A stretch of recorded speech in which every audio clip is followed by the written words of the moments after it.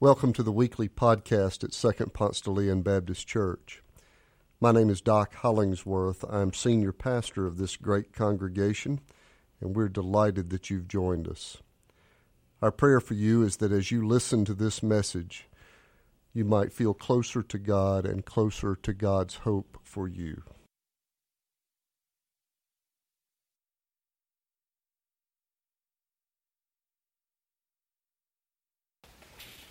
Our sermon text for this morning is from the letter to the Hebrews. I'm reading selections from chapter 13. Let mutual love continue. Do not neglect to show hospitality to strangers, for by doing that, some have entertained angels without knowing it. Remember those who are in prison, as though you were in prison with them, those who are being tortured as though you yourselves were being tortured. Let marriage be held in honor by all, and let the marriage bed be kept undefiled, for God will judge fornicators and adulterers. Keep your lives free from the love of money, and be content with what you have. For he has said, I will never leave you or forsake you. So we can say with confidence, the Lord is my helper. I will not be afraid. What can anyone do to me? Remember your leaders, those who spoke the word of God to you. Consider the outcome of their way of life and imitate their faith. Jesus Christ is the same yesterday and today and forever. Through him, then, let us continually offer a sacrifice of praise to God. That is the fruit of lips that confess his name. Do not neglect to do good and to share what you have, for such sacrifices are pleasing to God. I want to start by telling you about a church that I know about that was in considerable trouble. The church had lost their mojo. I mean, they had no swagger, no verb left. They were just tired. In fact, some of the members had stopped coming all together. Of course, I could be describing any number of churches across today's American landscape, but the church I'm talking about was a small congregation in the first century that was possibly meeting in Rome. As I said, they were tired. It's not clear why. Some think they were dragging because they just thought that Jesus was coming back soon, and soon meaning like last summer. And so they were just tired of waiting. The writer says, for yet in a very little while, the one who is coming will come and not delay, urging this congregation, urging them to be patient. Don't give up on the return of the risen Christ. But they will remember when they were kids. This congregation, now grown, they remember when they were kids. The church looked so different back then. Their parents had been so on fire. The church used to be packed every Sunday. A generation ago, you had to get there early if you wanted a parking space for your donkey. It was packed.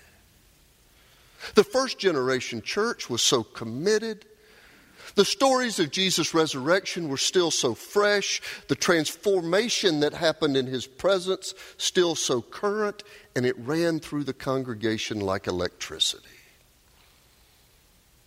But here we are, second generation believers. Jesus hasn't come back. And there's still mending and fishing and harvesting to do. And well, you know, things get busy. You got to kind of get back to it. Zeal is waning. Attendance has just kind of gotten lax. In fact, catch this little jab about church attendance. Earlier in chapter 10, the writer starts by encouraging the congregation, saying, and let us consider how to provoke one another to love and good deeds, not neglecting to meet together. And then he throws this little jab in, as been the habit of some. Some of you have been neglecting church, he said. sleeping in, taking the family out to brunch. But this writer has a pastor's heart. There's some reasonable debate over whether or not the writer was Paul, but surely a caring Christian leader whose intention is to encourage and inspire this listless congregation. Listen to the urgency of his pleas. Since then, we have a great high priest who has passed through the heavens, Jesus, the Son of God. Let us hold fast to our confessions. Therefore, lift your drooping hands, strengthen your weak knees, make straight paths for your feet, so that what is lame may not be put out of joint, but rather be healed. Hold fast, lift your drooping hands. Come on, you can do it. But this is not just a pep talk from a high school football coach standing on top of a water cooler. This pastor has very specific instructions about what will renew this congregation. And here in the last chapter, what I read, the writer gives a clear list of disciplines, expectations, actions that will result in personal and congregational renewal. So are you ready? Oh, we want this list, right? I mean, who in the room doesn't want to see a list of things that promise to improve your life and reinvigorate your church? You might even want to highlight, you might even want to memorize it. And it's in list form. We love lists.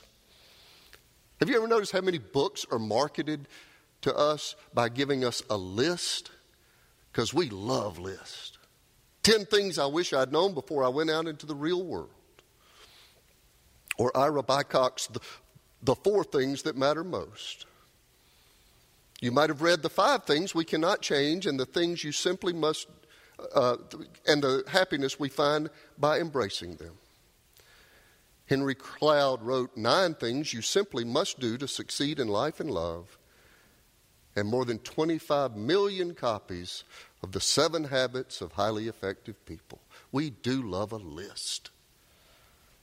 And the list of things that lead to personal and congregational renewal, here in the book that's sold more copies than all of these combined. And so, you might want to put this on lipstick on your mirror, put a note in your briefcase. Here are the 10 disciplines that lead to renewal. 1. Let mutual love among you continue. 2. Show hospitality to strangers.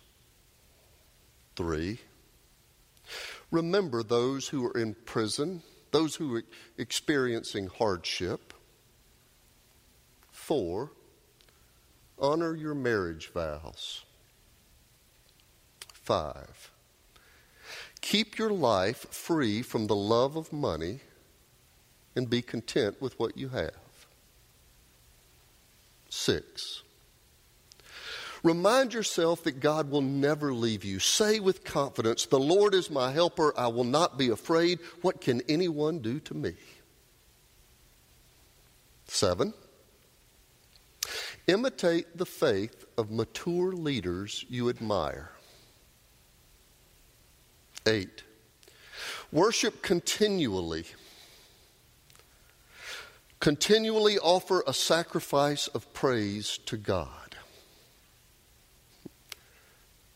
9 is simple. Do good.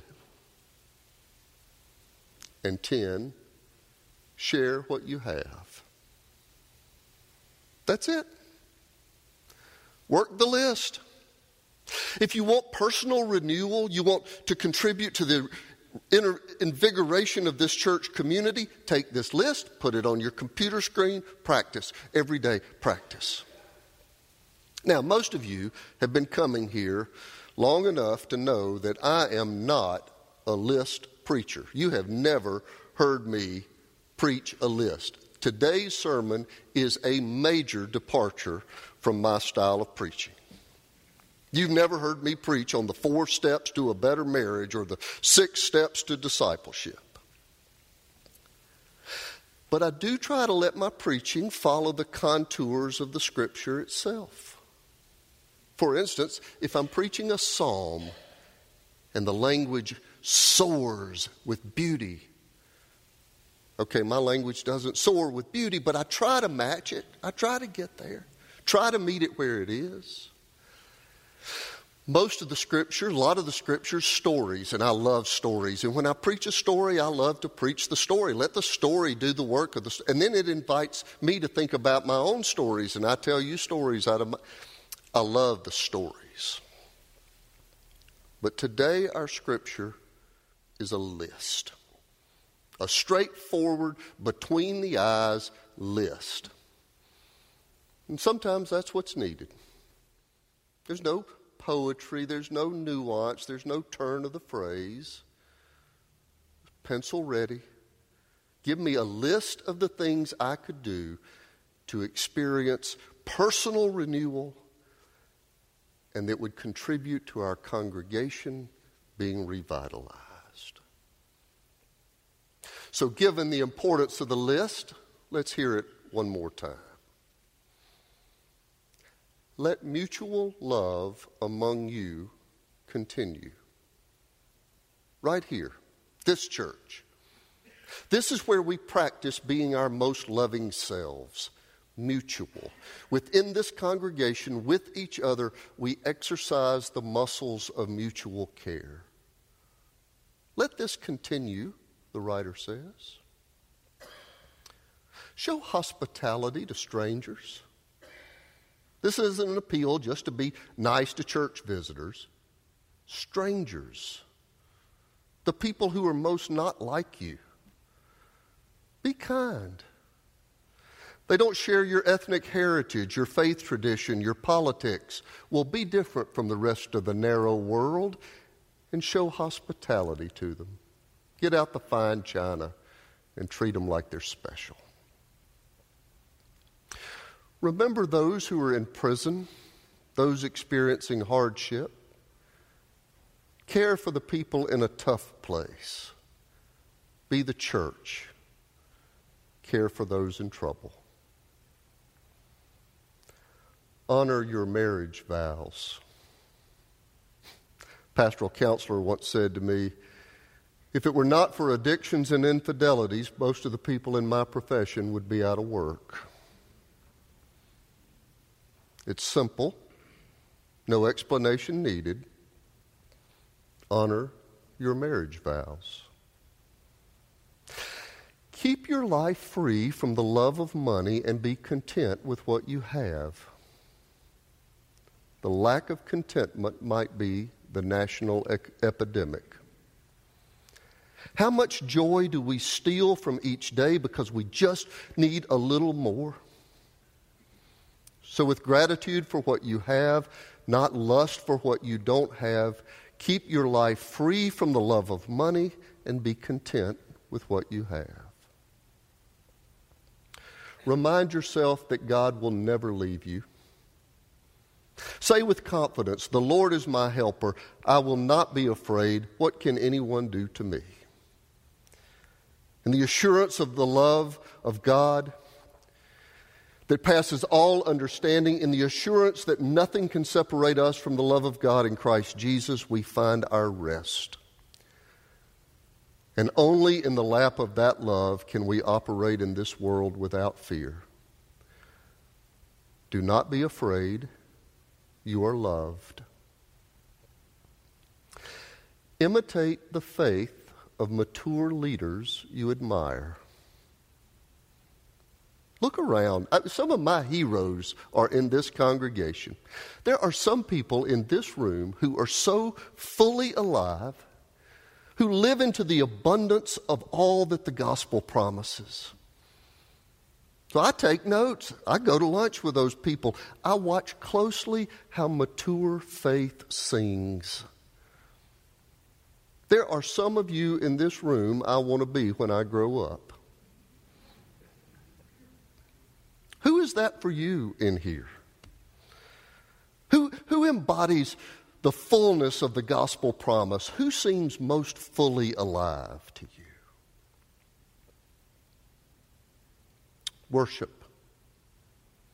Continually offer a sacrifice of praise to God. I love that phrase. A sacrifice of praise. We don't come here and bring unblemished goats to the altar. We come here to lift our eyes to heaven, to offer a sacrifice of praise, to worship the fruit of lips that confess His name, and we make Sunday worship as high as any weekly priority.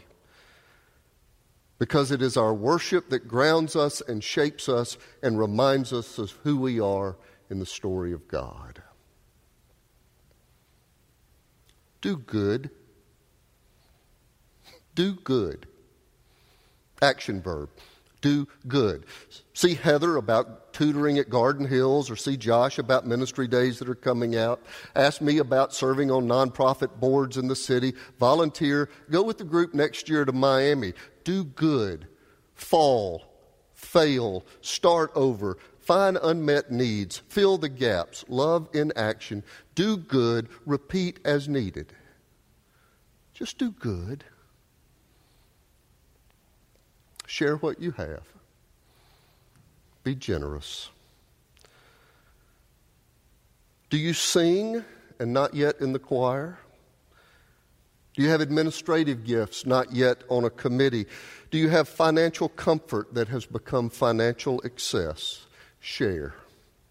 Gratitude always leads to generosity. Share what you have.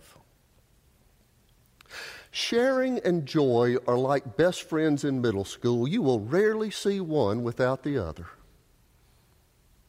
Share what you have. By the way, the person you thought about when I asked you who in this congregation seemed most fully alive, he or she is working on this list. It might not be conscious. They might not have it tucked in a book next to the recliner, but the person you most admire in here is here worshiping on Sunday and practicing and failing and getting up again and trying to live out this list of renewal and purpose and mutuality. C.S. Lewis once said that while Christians may think they most want to possess life's beauty, it's not their deepest hope. The most ardent hope and desire is to share the beauty, to participate in the beauty and goodness of life. And you know that this is true. Shared life is the way to life abundance. The writer of Hebrews said, "Let mutual love continue." Beauty is found in the mutuality of it. 2 weeks ago, I was not with you in worship. Melissa and I had a vacation week. We took a great trip to New York City. It was wonderful. And we were the guest of somebody else's generosity, alive people whose nature it is to give. But the highlight of our trip was that our daughter, Haley, was able to join us for 3 days. And she'd never been to New York. Melissa and I had been before. But being with Haley for 3 days meant we got to share this experience differently. It was shared beauty. I was with her when she first saw the lights of Times Square, when she first looked across the Hudson River at Lady Liberty, when she first strolled through Central Park. My fullness was in the mutuality of it, the shared beauty. And you know this feeling, which is why we can't do church on our iPad. We have to come here to practice living the list with each other, giving and serving with our elbows touching. And you also know people who don't practice the list, who take,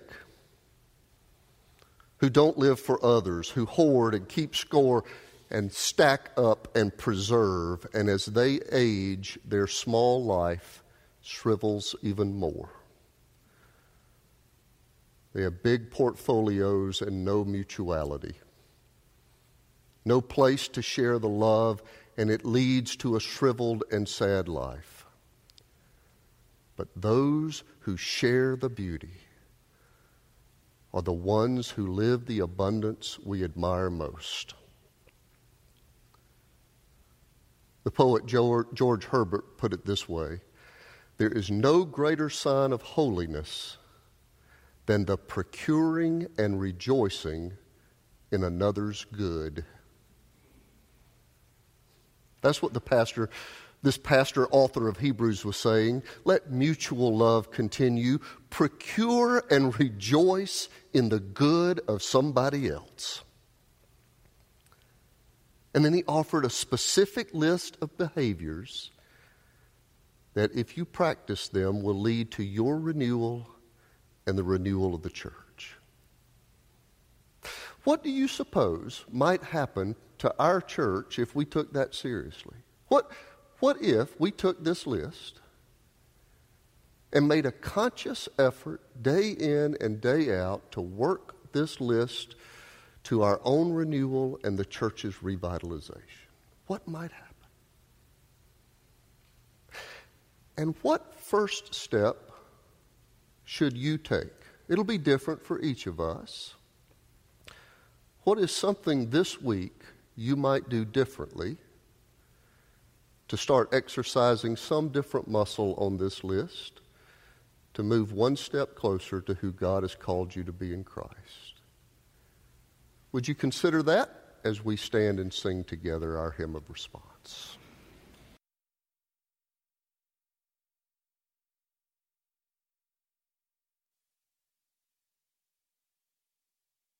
Thanks for joining us.